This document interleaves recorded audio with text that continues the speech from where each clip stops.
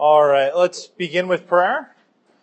Father God, we thank you that yet again you have brought us to the saints and brought us into communion and fellowship here at Spring Meadows. And we just pray that as we look to your word, we become ever more enamored with the work that you have ordained, the work of your Son, Christ our Lord, and the work of the Spirit that preserves us. And we praise you, our triune Creator and Redeemer, for all these things. In Jesus' name, amen. All right.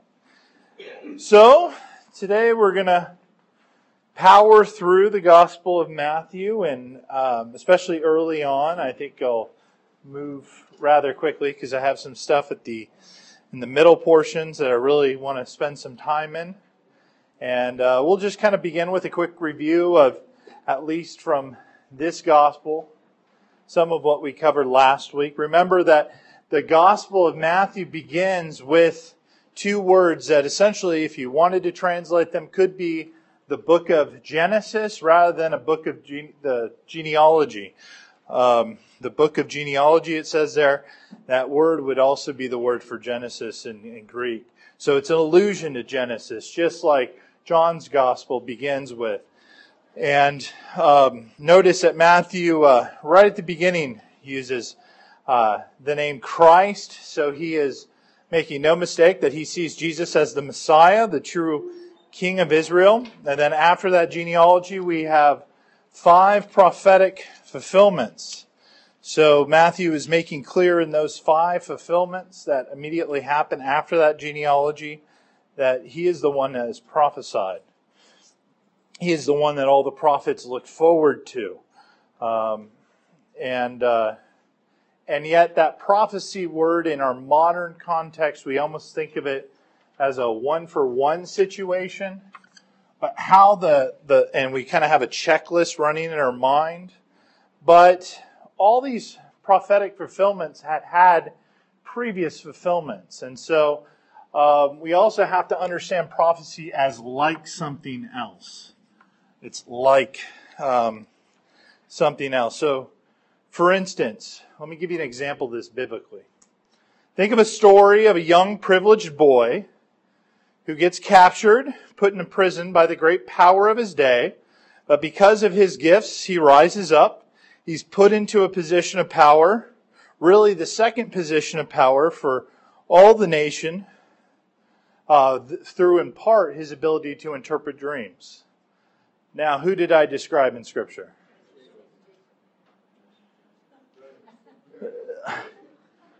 Joseph or Daniel would actually be appropriate in that description. It's both. They both have lives that have very similar experiences. Now, obviously, if we get more technical, there are some differences. But Scripture does this all the time. And so, in part, prophetic fulfillment is like unto something else. And so, that's why a lot of people get troubled because they'll go into the Old Testament and say, hey, wait, when Jeremiah was talking about Rachel weeping for her children, that's when the Babylonian army's coming through. But what Matthew is saying is that this situation is like that. He wants you to be reminded of that. He's going to do that throughout his gospel. So Matthew's point is that in the fullness of all 5 of these prophetic fulfillments, it really adds up to telling us that Jesus is the new Exodus. He's the new Mosaic figure of the day. And so that's the fulfillment. And then when we get to chapter 3, we jump 30 years in advance. So there's a gap. And we have the call to repent by John the Baptist. And then we have really in chapter 3 quite possibly the clearest statement of the Trinity in all of Scripture. The fact that we have God the Father speaking out at the baptism of Christ. We have the Spirit descending like a dove. And we have Christ present. We have God in 3 persons. And yet God is one. And in many ways it's almost, if we think about these early 4 chapters and what will go on, they have so many mirrors with the first 3 chapters of Scripture. In Genesis 1, we have God say, "Let us make man in our own image." If you look at the Hebrew on that, God is speaking in singularity, but also plurality. It's this weird little thing that, is there for a Jew, for instance. What is God talking about? But obviously, Matthew is quick to reveal the Trinity of God in the New Testament. That veil is going to be torn through the New Testament and the work of Christ. Then,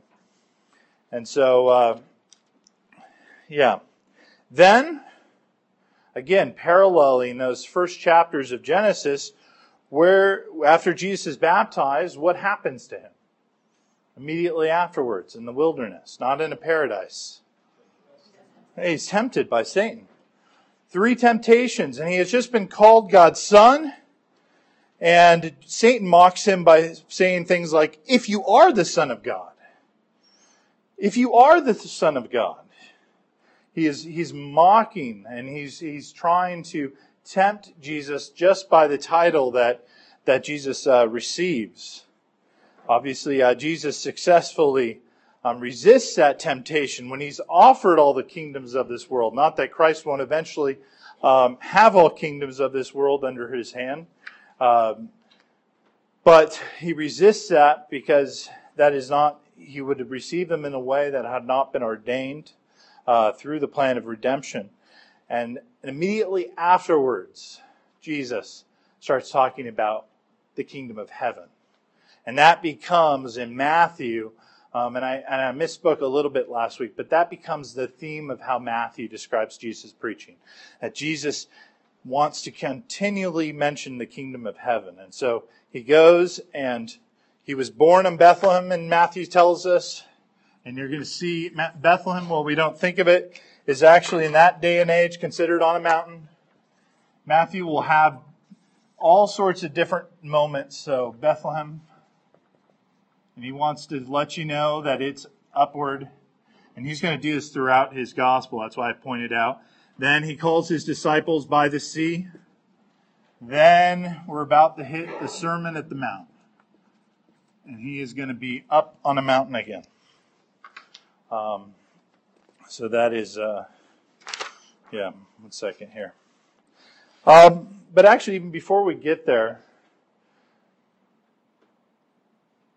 there is a quote of Isaiah that happens in 4:12 through 16 that is talking about how Jesus withdrew into Galilee, and leaving Nazareth, he went and lived in Capernaum by the sea, in a territory of Zebulun and Naphtali, and that what might be spoken by the prophet Isaiah might be fulfilled. And that statement there is Galilee is what? Of the Gentiles. It's of the, if you look at verse 15. And so it's unique that Jesus is going to Galilee because Galilee was considered the place of the Gentiles. Here, this messianic figure, after the baptism, after the temptation, after calling the first disciples, he's going to go to a land that wasn't all Gentile, but largely seen as a Gentile land. If you were going to be a true prophet, you'd think you would begin in Jerusalem. And so Matthew's going to also play with this thread throughout the gospel, highlight the fact that Jesus constantly is doing things that a Jew of that day would not have expected. So he calls his disciples, and then Jesus ministers to the great crowds.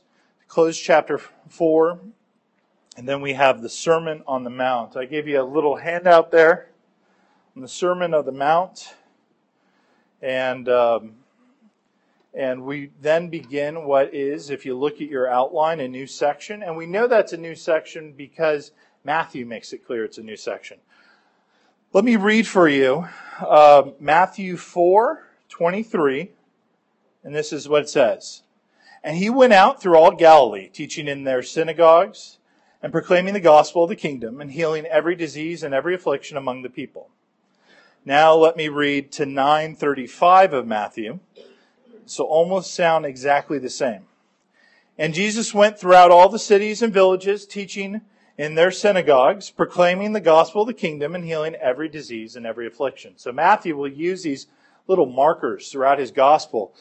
We have to remember that we're spoiled to have a copy of Scripture. There would be these markers that you could hear on the ear and go, oh yeah, I remember that. And so that would become a literary unit that you would remember all the things within it.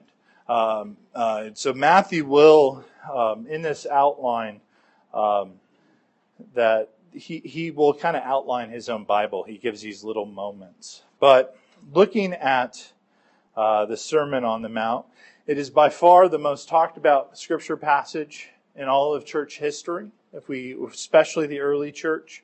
And looking at chapter 5, verse 1.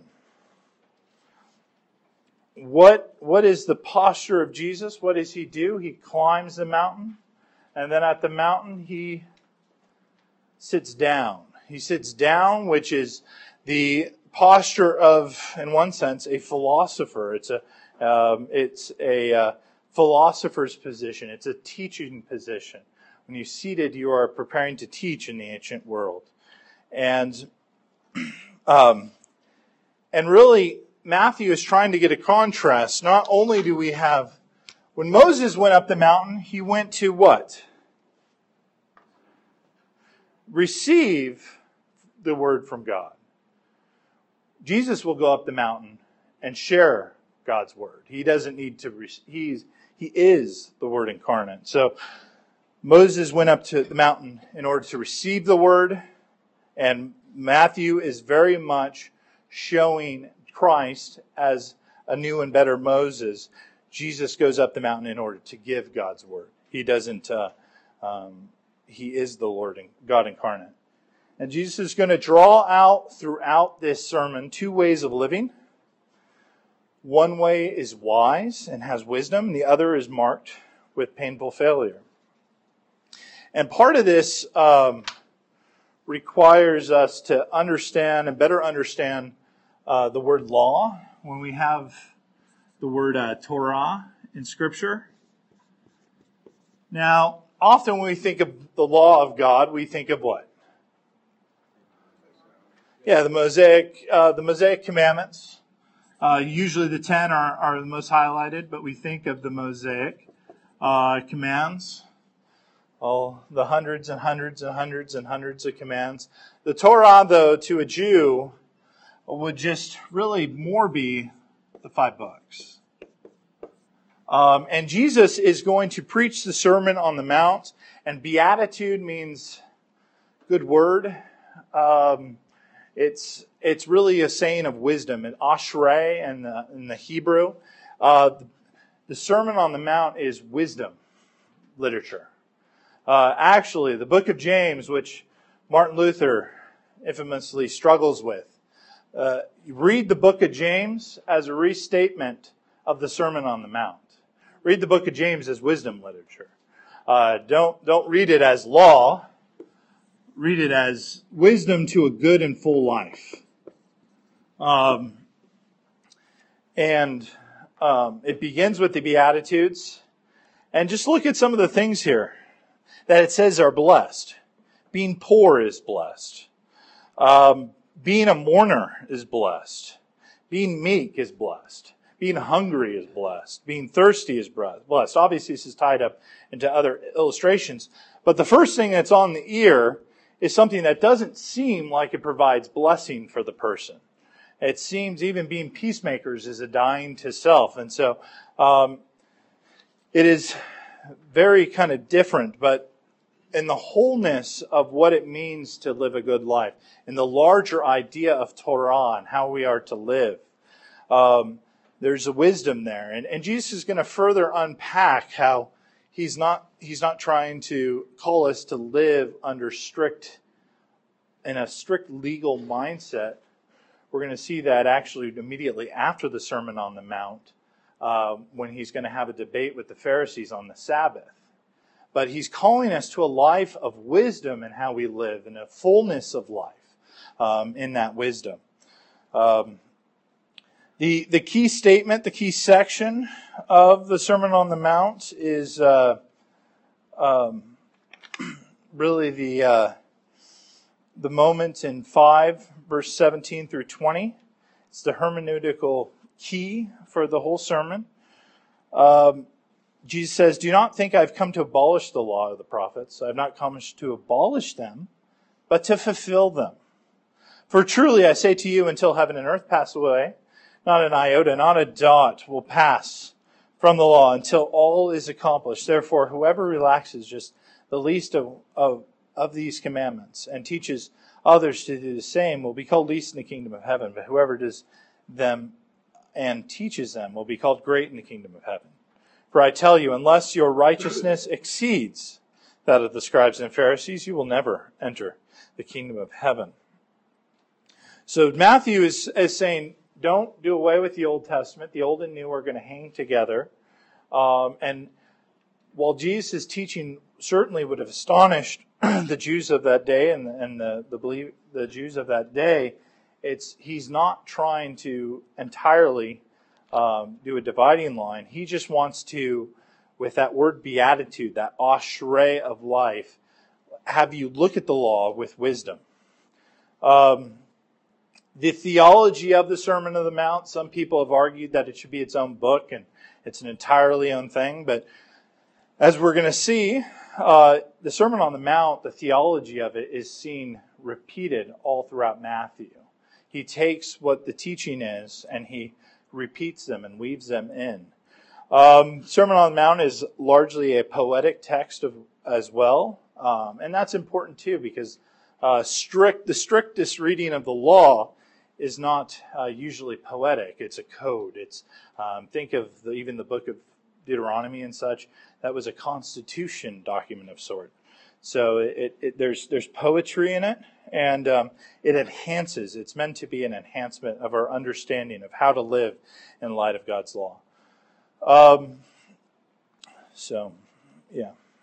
It sometimes embraces also hyperbole, and with exception of the divorce regulations, the Sermon on the Mount doesn't really offer a set of rules, but seeks instead to install a moral vision. Its precepts are proverbs, is really how to understand it. Not to be proverbs, it has great wisdom for us, but sometimes if we take it over literally, we can have problems in it. One way to understand the Sermon on the Mount that's been described by theologians is the Sermon on the Mount is like a ladder, which may be climbed over time. We will never achieve the moral perfection in it, though we can increase our life and the way we live by living by its teachings. What we need, therefore, is to be inspired by the Sermon on the Mount, and despite our imperfect nature.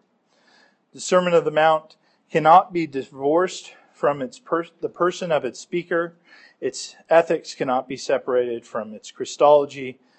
The Sermon on the Mount is not an anonymous proverb. We know that the true fullness of the Sermon on the Mount. Obviously, we have been angry.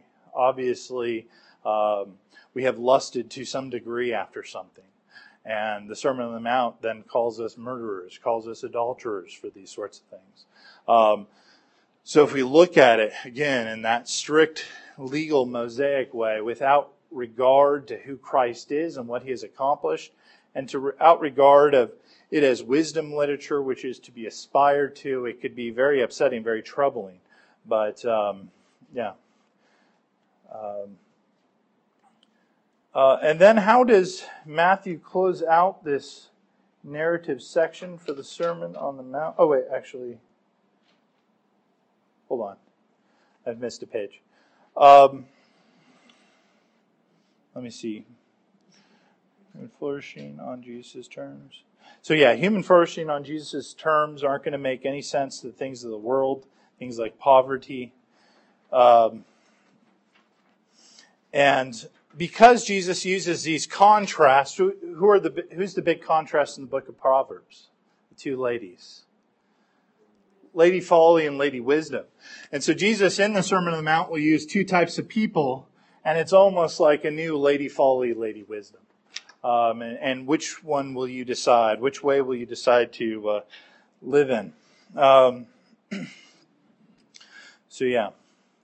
So he very much at the conclusion on the Sermon on the Mount inserts himself as whether you want to live by his words. Then moving to chapter 8 of Scripture, we have after this they talk about Jesus' authority, and really that again is an illustration of the fact that when Jesus goes up the mountain, he speaks as the Word of God, rather than waits for a word of God from Moses. They're marveling at how he is speaking. He is speaking as if he is God, because he is God.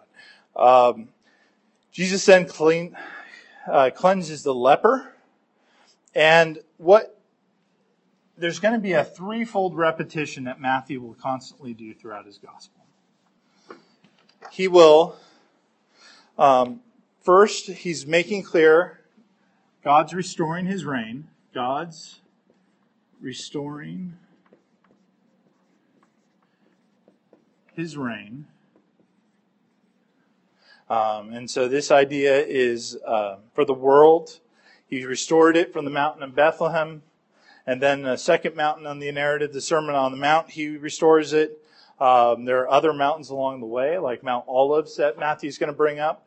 But then the mountain of Calvary, Mount Calvary, will ultimately also be a mountain which Christ hangs upon the cross in order to restore God's reign. But the second theme Matthew talks about, he's going to talk about as we shift into chapter 8 and chapter 9 here. And God is intent on healing and restoring people. On healing. God's new reign is going to bring healing for us. And so this is really the first point, and these themes just kind of repeat through every narrative section. God's restoring his reign. He's intent on healing us. And then the final component of his threefold kind of repetition he does throughout the book is making disciples.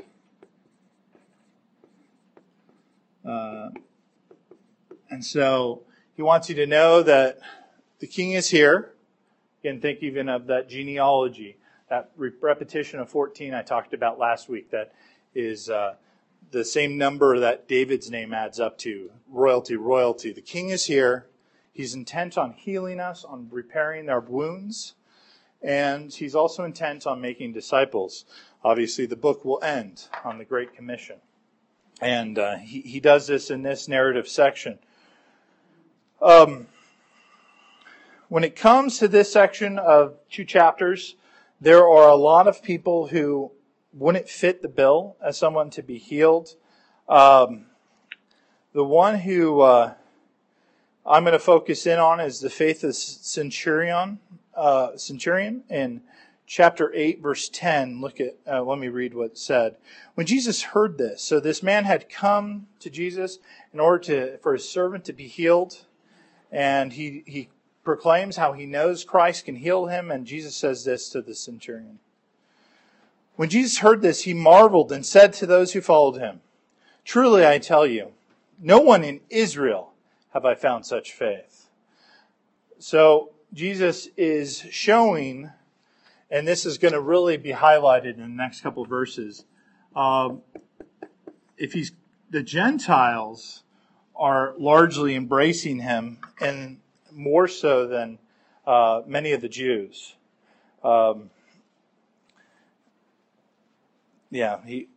just continue, he says, "I tell you, many will come from the east and west and recline at the table with Abraham, Isaac, and Jacob in the kingdom of heaven, while the sons of the kingdom will be thrown out into outer darkness, into a place that there will be weeping and gnashing of teeth." And so really stern language for many of the Jews who end up rejecting Christ. To be a child of Abraham, we are learning, is not, in Matthew's text, is not to be of a particular race of people. To be a child of Abraham is your relationship with Christ. What is that relationship with Christ? It is looking at the inward heart that matters. It's not your externals of who you are what ethnicity you are. It is found in Christ. So the outsiders of outsiders, a soldier for the enemy, is shown to be somebody in 8:10 as with great faith. No one else in Israel has this. And then in this section, this narrative section, after we've had all these Gentiles embrace, we go to chapter 9, I believe, verse 32. Let me see. Yeah. And this becomes a real contrast with the centurion. Let me begin reading in 9:32. And they were going away, and as they were going away, behold, a demon-oppressed man who was mute was brought to him. And when the demon had been cast out, the mute man spoke, and the crowds marveled, saying, never was anything like this seen in Israel. But the Pharisees said, he casts out demons by the prince of demons. And so, in this section, how does Matthew close out this verse in this section? He is the Pharisees are showing their hardening. Then, to close out chapter 9, there's this final theme of making disciples. The harvest is plentiful and the labors are few section. And so we see the beginning of the hardening of the Pharisees. It's going to peak in chapter 12, but yeah. Okay, so the next section is 10 through 12, chapter 12. And while Matthew wraps up his last section by talking about the need for laborer disciples, the next section is ultimately all then about what he seeks from the disciples to do, that he's going to send out. And so he sends out his disciples, and really again, Jesus puts this idea of two types of people. If they receive you, what does he tell his disciples to do? Oh, well, they don't receive you. Yeah, if they don't receive you, if they reject you, let's make that the one of rejection, shake the dust off your feet. If they do receive you, then, allow yourself to be blessed by them. Matthew, again, he's playing on these threads, and the people who often are the ones shown to be rejection, of course, are the Pharisees, the scribes. And then also in this section, Matthew, in this discipleship heavy section, he's going to begin to also illustrate John and the persecution of John the Baptist and John's struggle.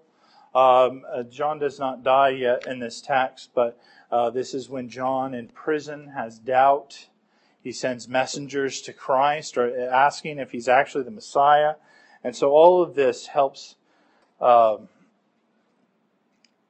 basically illustrate that. And then Christ, when he's talking about being a disciple, the call to a disciple, he says the following in this section. At that time, Jesus declared, I thank you, Father, Lord of heaven and earth, that you have hidden these things from the wise and understanding and revealed them to little children. Yes, Father, for such was your gracious will. All things have been handed over to me by my Father, and no one knows the Son except the Father, and no one knows the Father except the Son, and anyone to whom the Son chooses to reveal him. Come to me, all who labor and are heavy laden, and I will give you rest. Take my yoke upon you, and learn from me, for I am gentle and lowly in heart, and you will find rest for your souls. For my yoke is easy and my burden is light. Augustine, when he was talking about this section of Scripture and that passage, he likened the yoke of Christ to feathers to a bird.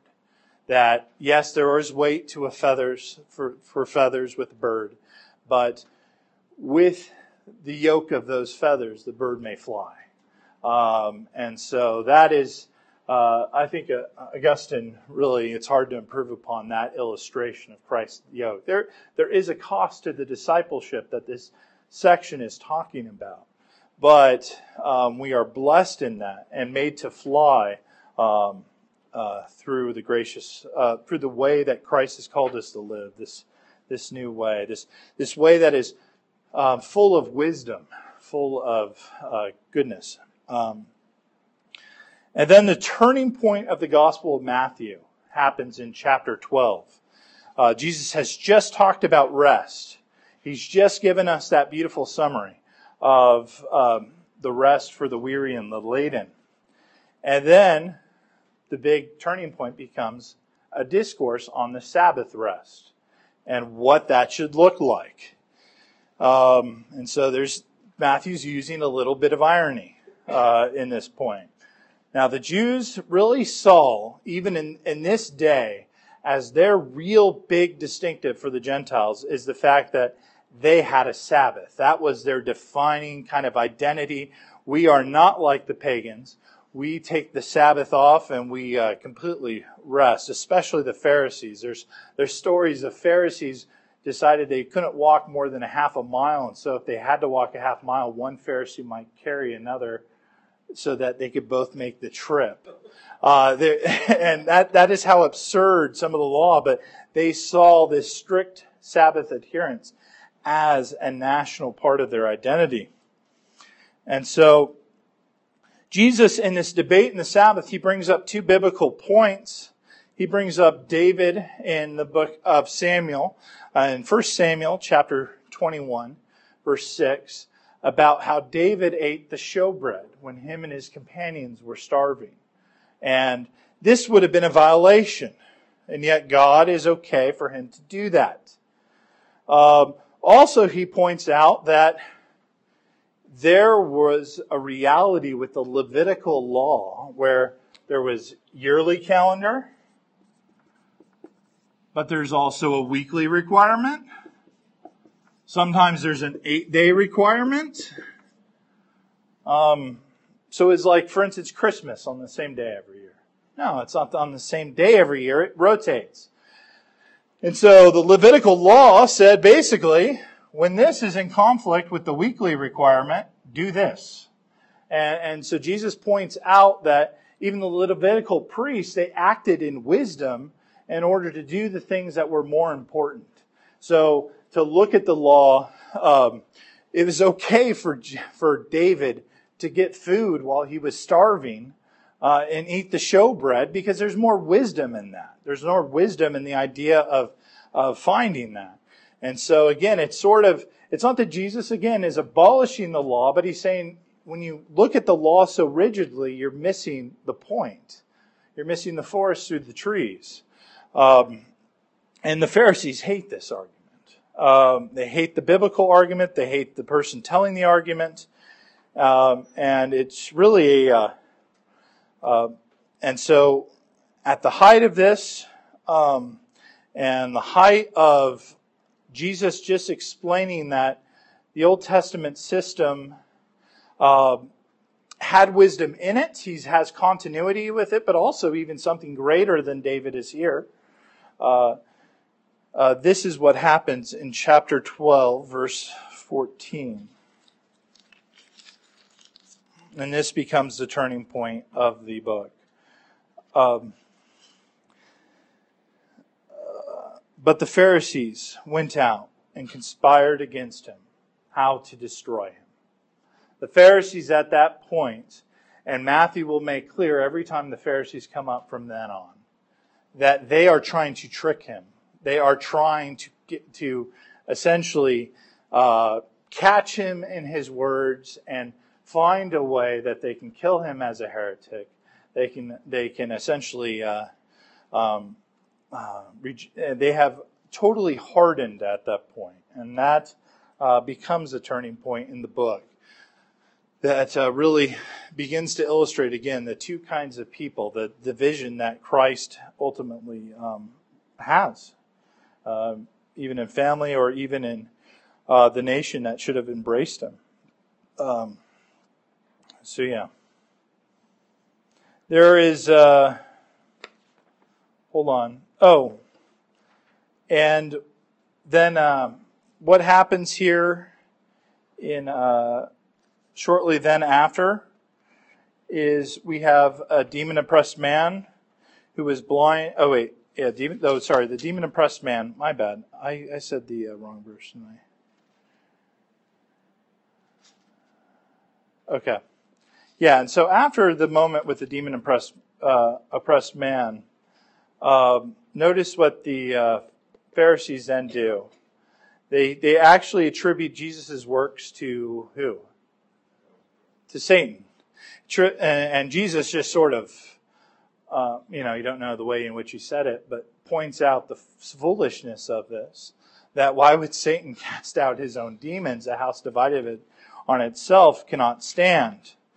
But they are attributing the works of Christ to the devil. And I mention this because this is also the same section of Scripture where we find the unforgivable sin. And what is the unforgivable sin? It's to blaspheme against the Holy Spirit. But really in the context of that passage, what that is to see the work of Christ as satanic. To see the work of Christ as something that's evil. To see Christ as evil. A lot of people, and even when I was a young believer, worried about this type of sin. That I commit the sin that cannot be forgiven. But the real sin of can't be forgiven within the context of the passage itself is, how do you feel about the works of Christ? Do you feel, I don't care about the works of Christ? Or are you in love with the work of Christ? Do you attribute the work of Christ, Christ was wrong on this issue and that issue, and he was just kind of evil on this issue, and that is just mean, that Jesus said? Or do you look at the words of Christ and go, wow, in there I see great wisdom on how to live a full life and how to live, and I'm so thankful for my Lord and Savior. So the unforgivable sin isn't, one day I was really angry with God, for instance. If that's the case, then David's not saved, because there's a lot of Psalms that David's not very happy with God. Or the Korites are not saved, because Psalm 88 is a pretty dark psalm. Or Elijah's not saved, because Elijah's very angry with God at one point in his life. It's not the point of the unforgivable sin. The unforgivable sin is to look at the works of Christ and to say, essentially, they should be rejected. Saying, what's over there? What's... You know the people who were angry. Oh, angry, yeah, gotcha. I just wanted to be in on your discussion. Yeah. The unforgiveness sin also includes the hardening of your heart against the Holy Spirit. Yeah, the hardening has already kind of occurred in verses earlier.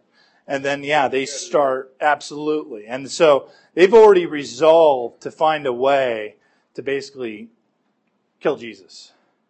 Next, very shortly thereafter, they're calling Jesus Satan. And so the hardening has already been made full. And so it's not something that a true believer can accidentally do on a bad day. It's something that is actually, in the context of the Scripture here, that is a building up of hate and animosity towards the work of God.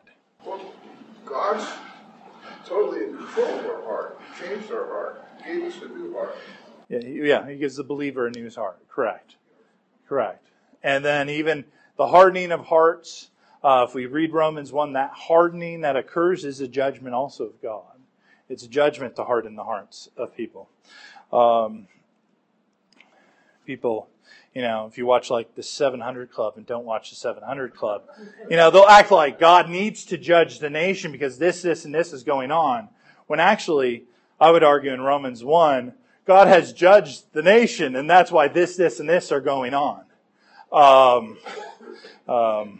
In one sense. Okay. So then we move into to close out chapter 12, Jesus redefines the true family of God. We have the scene where, Roman Catholics need to kind of blot this out of their Bible because they believe Mary never sinned. But Mary and Jesus' brothers are trying to stop Jesus' ministry. Jesus then says, he kind of changes the true family of God. Again, these true divisions. Who's of God and who's not of God? Who's my real brother, mother, or sister? Who is not? And actually, from this passage, while we often talk about Jesus' brothers, it seems like Jesus at least had two sisters as well. Just a little aside. What? Yeah, Catholics won't like that idea either. Yeah. So, all right. Then when shifting to chapter 13, we get the third discourse. Now, last we checked where Jesus was. He was on the Sermon on the Mount. Now he is by the sea. And he's down again. Matthew always wants you to know what elevation Jesus is at. And he's teaching by the sea, and there's 7 parables, and all the parables are about separation. The parables, think of in the context of what's happened just before in the text with the Pharisees. Why do you think Jesus in part shifts to parables? Because those who, through the Spirit, understand the wisdom of God can hear it, and those who are currently conspiring to kill him and to destroy him, they are none the wiser, actually. Matthew will tell you on rare occasion, the Pharisees sort of got that parable. He'll mention it when they actually do understand it a little bit. So Jesus speaks parabolically. Then we have, right before Jesus' feeding of the 5,000, John the Baptist dies. And he dies in regards, how does John die? What's going on? Yeah, but what were the events? There's a great feast going on, right? The Edomite king has a great feast that results in the death of the Lord's anointed. Then we're going to go up a mountain and we're going to have another feast with the true King of Peace. And he's going to feed 5,000, and what they do, it's going to leave all of them full. I think Matthew is contrasting the death of John in that diabolic feast of the Edomite king, the Edomite line of Herod, with the feast of the feeding of the 5,000. And how many baskets were left after the feast? We're in chapter 14. This begins to get cool. Chapter 14, verse 20. There's 12 left. Okay. Yeah, so this is... So, Jesus' setting is not a palace like the Herod feast was. It's in the wilderness. He began with 5 loaves, 2 fish. Yet all 5,000 were satisfied. And in this satisfaction, there are 12 baskets remaining. Immediately after that feeding, what happens in 14:22? What does Jesus do? He walks on water. So if I were to walk up to a Jewish child, even today, who has never heard of Jesus' name, and I were to ask the following: when did God feed thousands in the wilderness and have a miraculous water crossing? What would that Jewish child say to me? Yeah, the Exodus. And if I said, oh, by the way, child, how many tribes were part of that Exodus? There were 12. They would say 12. How many baskets were left in the wilderness? There were 12 baskets in the wilderness. The images Matthew evokes would have been clear to the Jews. Matthew doesn't stumble upon this imagery accidentally. This is a new Exodus that is occurring. He is the new and greater Moses. Then in 15, the Pharisees and the scribes, after this hardening turning point, we already talked about it, are at it once again. After Jesus crossed the water and fed the 5,000, and so they have returned to find Jesus and to be in opposition to him. And Jesus does not humor them in his responses from then on, because he knows they're up to evil. And when they see Jesus is doing miracles and amazing things, they want to get into how someone's hands are before they eat. Jesus makes clear in this fight over how you should eat, the great battle any mother maybe has fought with their children, go wash your hands before you eat. Jesus makes clear you're missing the point. It's not on the outside, what you look like, that defiles you. It's what's inside that defiles you. And then Jesus is found in healing a Canaanite woman. By the way, in the water scene, Peter was called of little faith when he what in the water? When he sank, when he stopped looking to Christ. The Canaanite woman is going to be of Great faith. Anybody know the irony of calling a woman a Canaanite? Is there a Canaanite in this day? There's no Canaanite. Canaanite's looking backwards. Canaanite's looking to the Torah. There's no Canaanite. It would sort of be like talking about us as the queen's subjects. You know, we're subjects of the royal crown. We're not subjects to the queen. That's long since passed. You know, that was hundreds of years ago. That our ancestors might have been subject to the queen's crown, or what have you. We're subject to other kings or wherever our nationalities lie. But for America itself, that's in the past. And Matthew is purposely doing that. He's purposely drawing that imagery because the Canaanites, the Gentiles, the pagans, they're being welcomed into the kingdom as well. And so this woman, though, is called a woman of great faith, in contrast to Peter's moment where he's sinking, and he's called of little faith. Then what happens in 1532? We have another feeding story. So it's like, Matthew, get on with it. Okay, we get it. Jesus can make food appear. But that's actually, it's really neat. This time it was to 4,000. And all who ate were satisfied. And they have 7 loaves and many small fish. So 7 baskets remaining. After 7 baskets remain, what do the disciples then do? They get into a boat and they make another water crossing. So we have this Canaanite woman who would have hearkened back to books like Genesis, the Torah, but Genesis. We have a boat crossing of the water. Pennington, this is where I'm going to diverge from Pennington a little bit. He argues it's a second Exodus. I think the boat imagery and the 7 is seen as the world, as days of creation. It's all the world. This is a second deliverance.